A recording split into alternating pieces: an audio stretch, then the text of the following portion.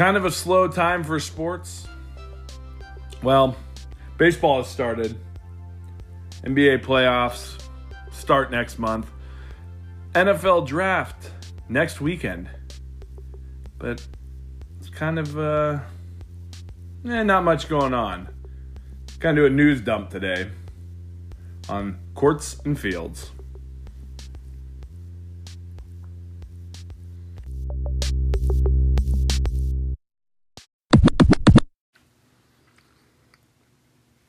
Thank you for listening. I'm Tim Kelly.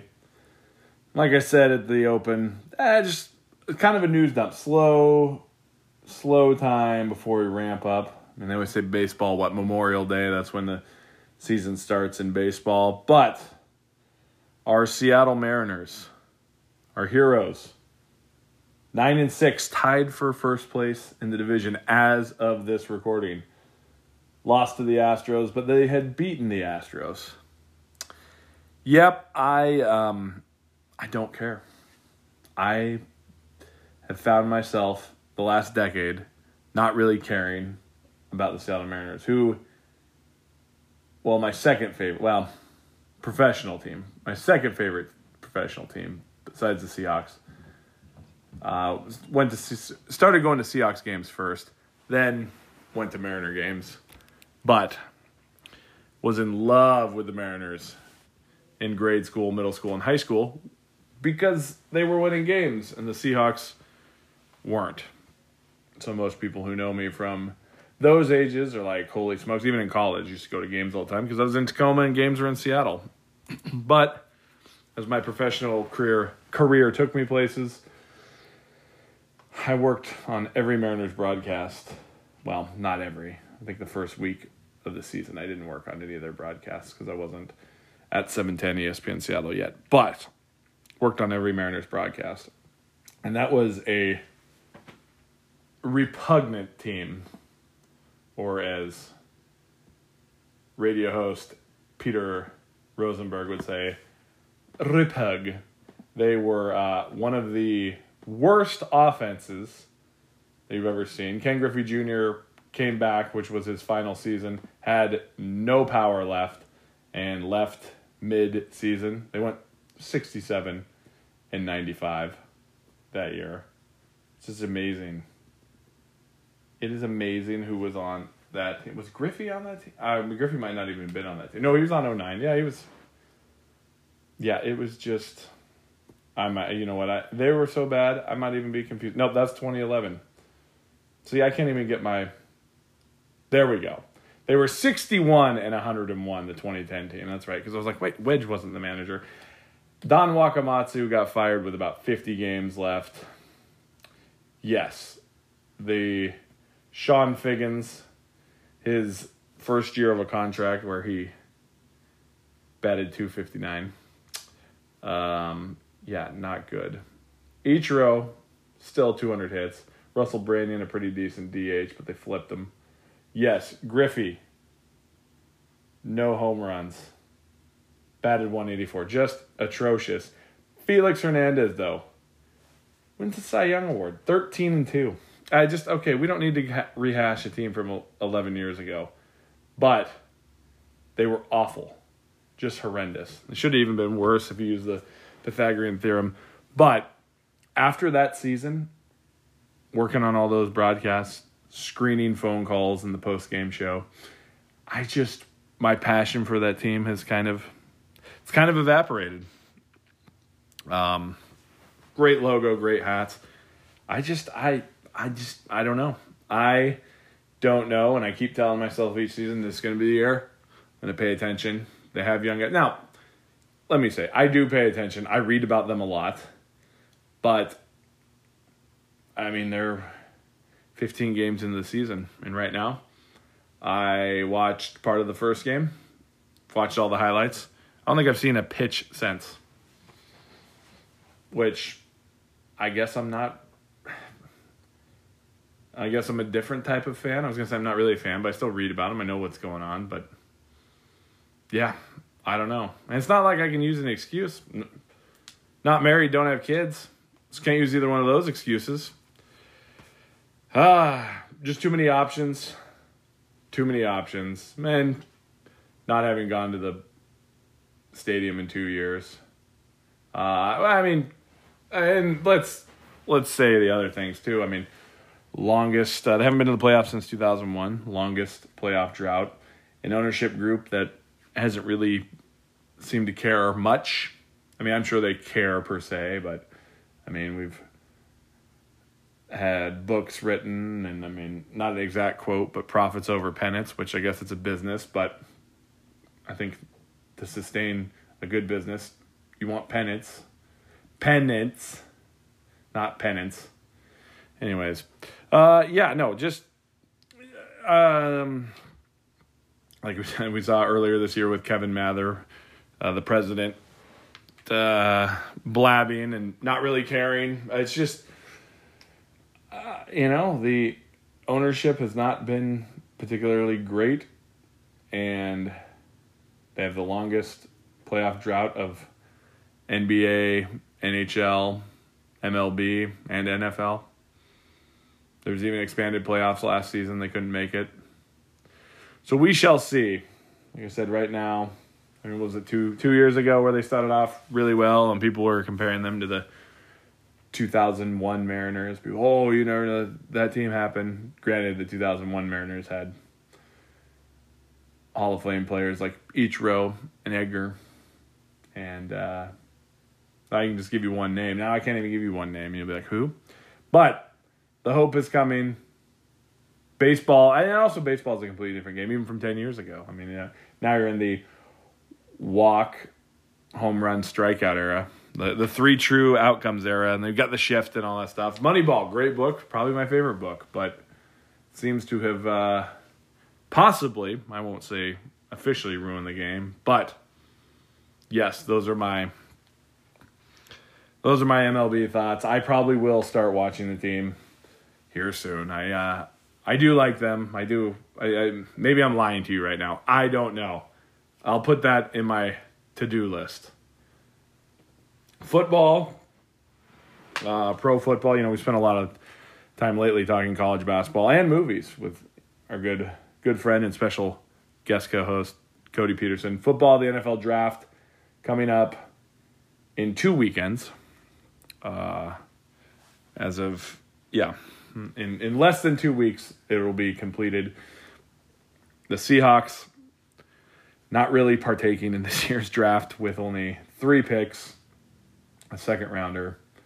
Will they do something in the next 2 weeks to acquire more picks?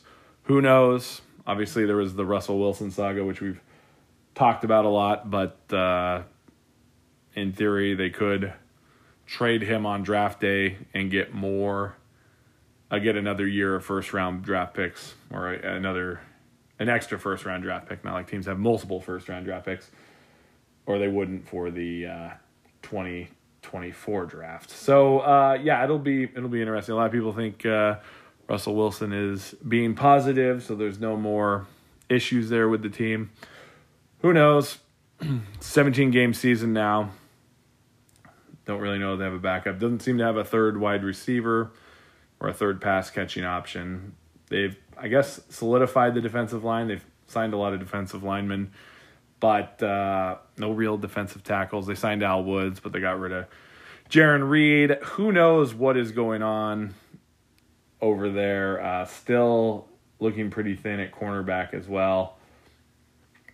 I'm a big proponent of trading Jamal Adams. I know people say that's crazy, but you can get a lot of capital for him, and they have draft capital, I should say. They have a pretty good safety in Marquise Blair, who it tore his ACL, so we don't know how good he will be coming back. But they used a second-round pick on him in 2019, so they saw something in him.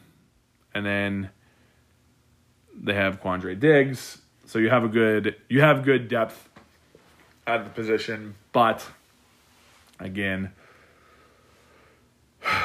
who knows?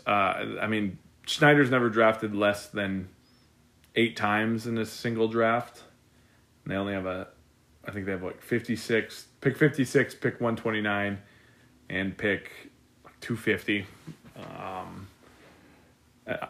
Reason I know those off the top of my head is Pro Football Network has a mock draft simulator. It's very fun sometimes when you, I'm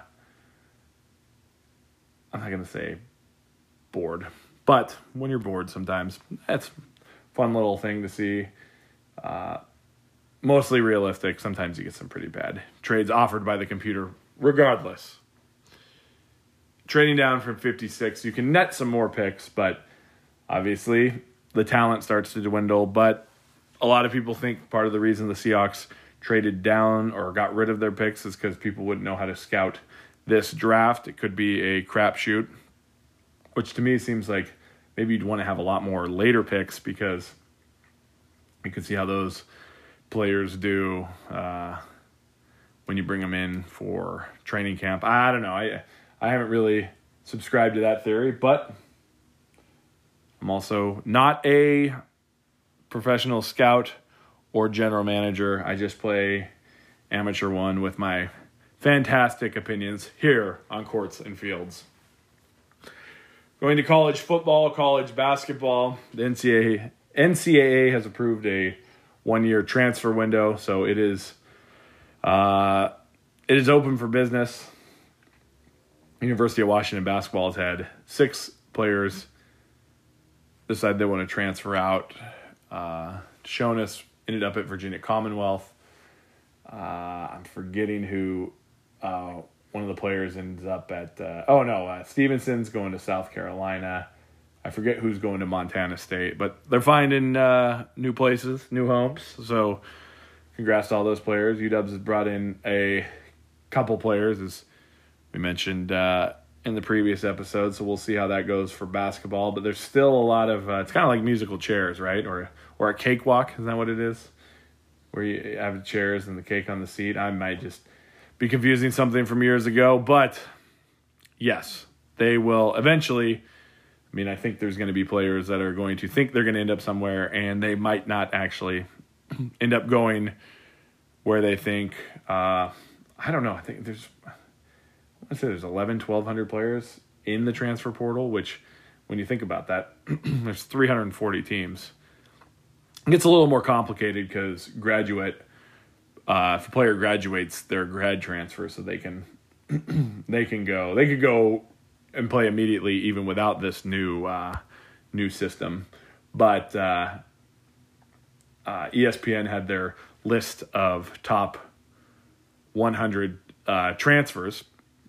None of those players from the University of Washington were on that list, and nobody yet who has committed to the University of Washington is on that list either. But Tanner Groves from Eastern Washington, I believe he was 19th, 20th.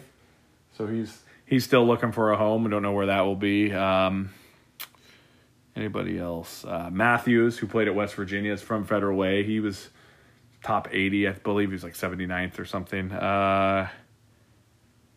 My father's alma mater, South Dakota, their best player, Stanley Umude, graduated, and he's going to go to Arkansas now, which say he will start immediately, which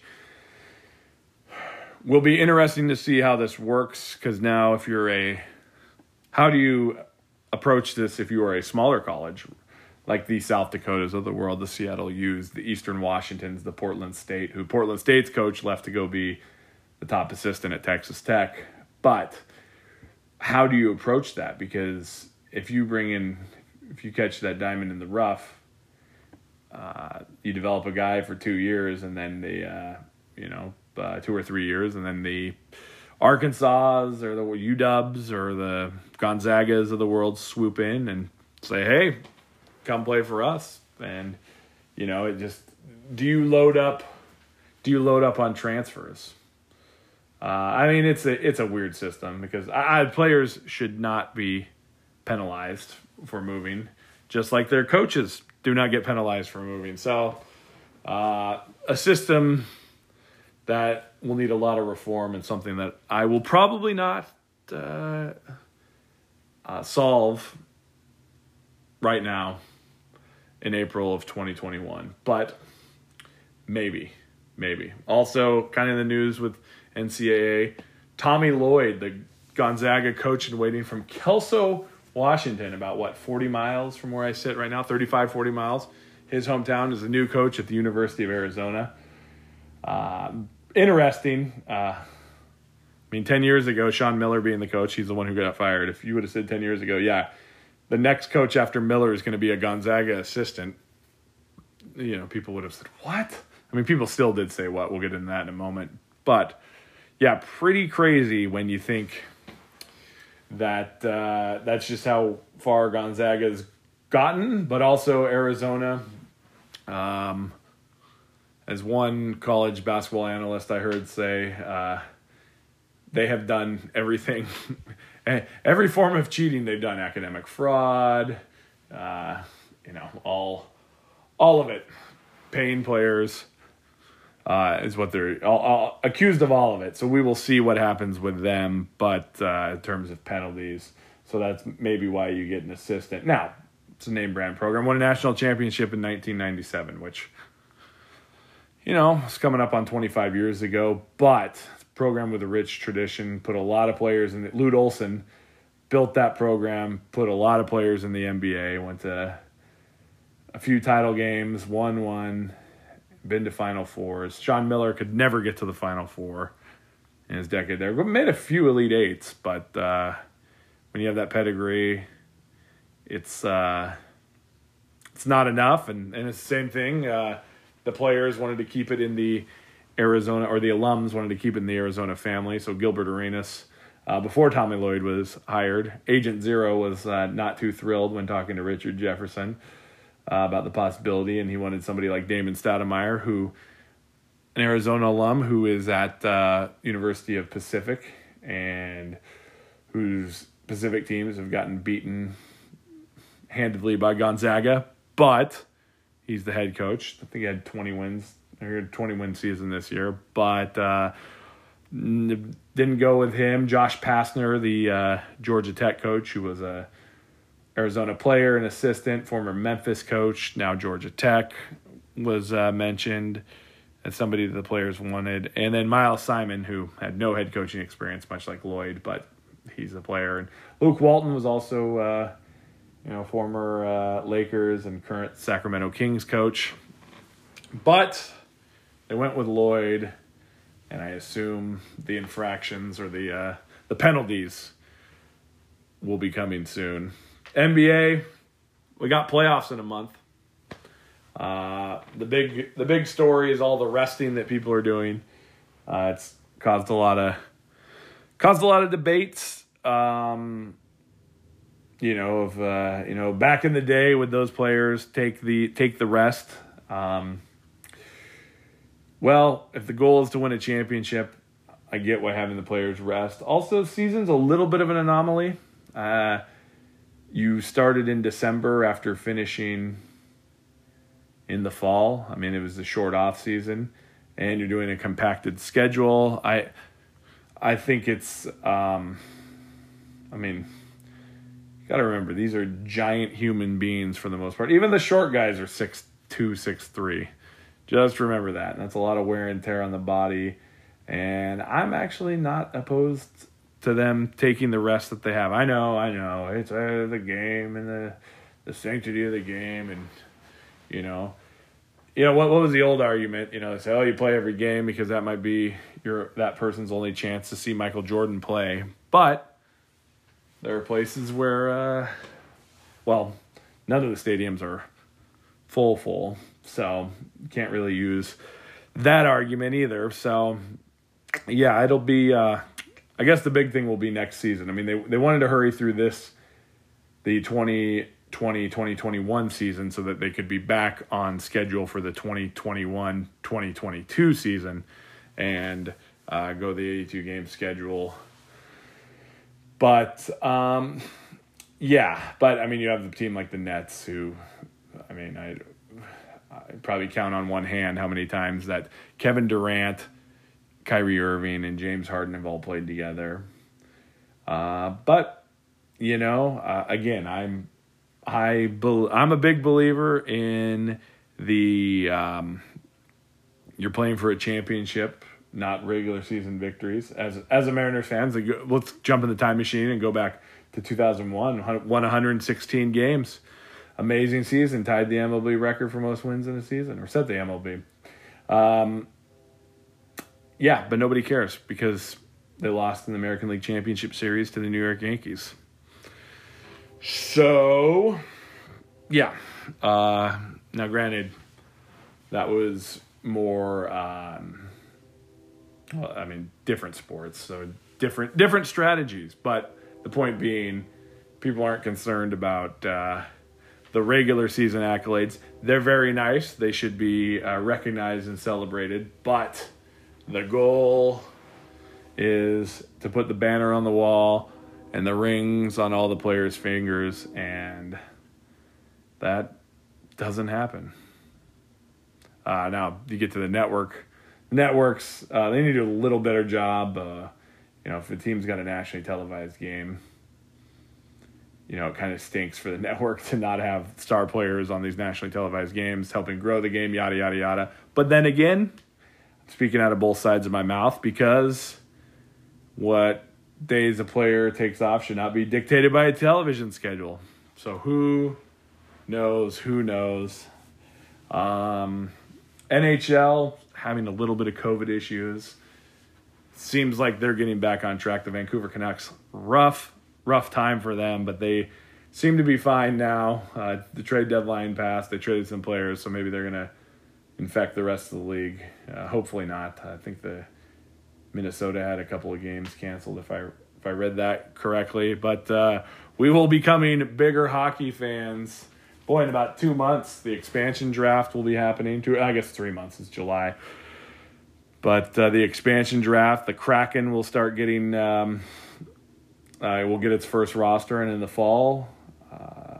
Climate Pledge Arena up there. The former Key Arena. I guess it's not really the former Key Arena because it sounds like they've just gutted the place. Well, not sounds. I've seen pictures of it. So it'll be ready, and the practice facility is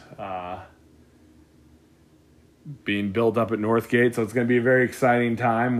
We will dabble in the hockey podcast. We'll have to get a hockey expert. We'll find. We can find these college basketball experts. We can find some college football experts. I'm sure we can find a hockey expert. Speaking of college football, we mentioned the transfer rule. That applies for college football as well.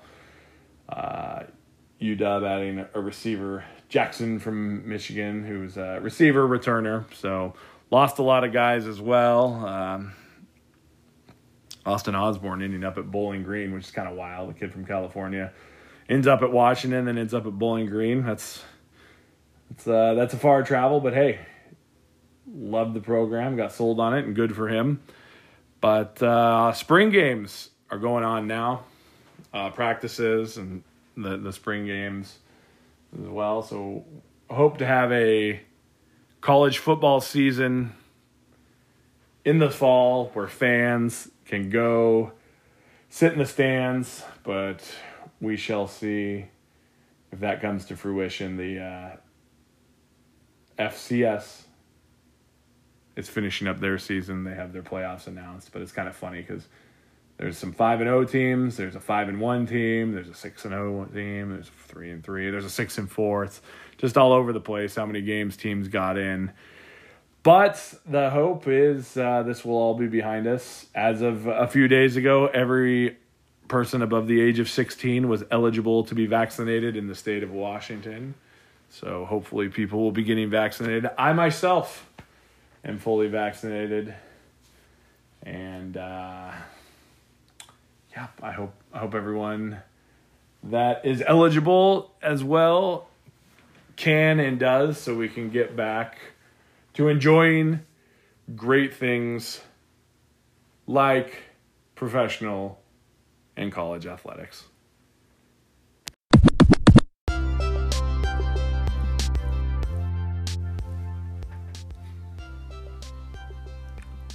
Thanks for listening. This has been another episode of Courts and Fields. I'm your host, Tim Kelly. Come back next week. We will have a college football expert on to talk about spring games, the spring practices, and the latest happenings in college football.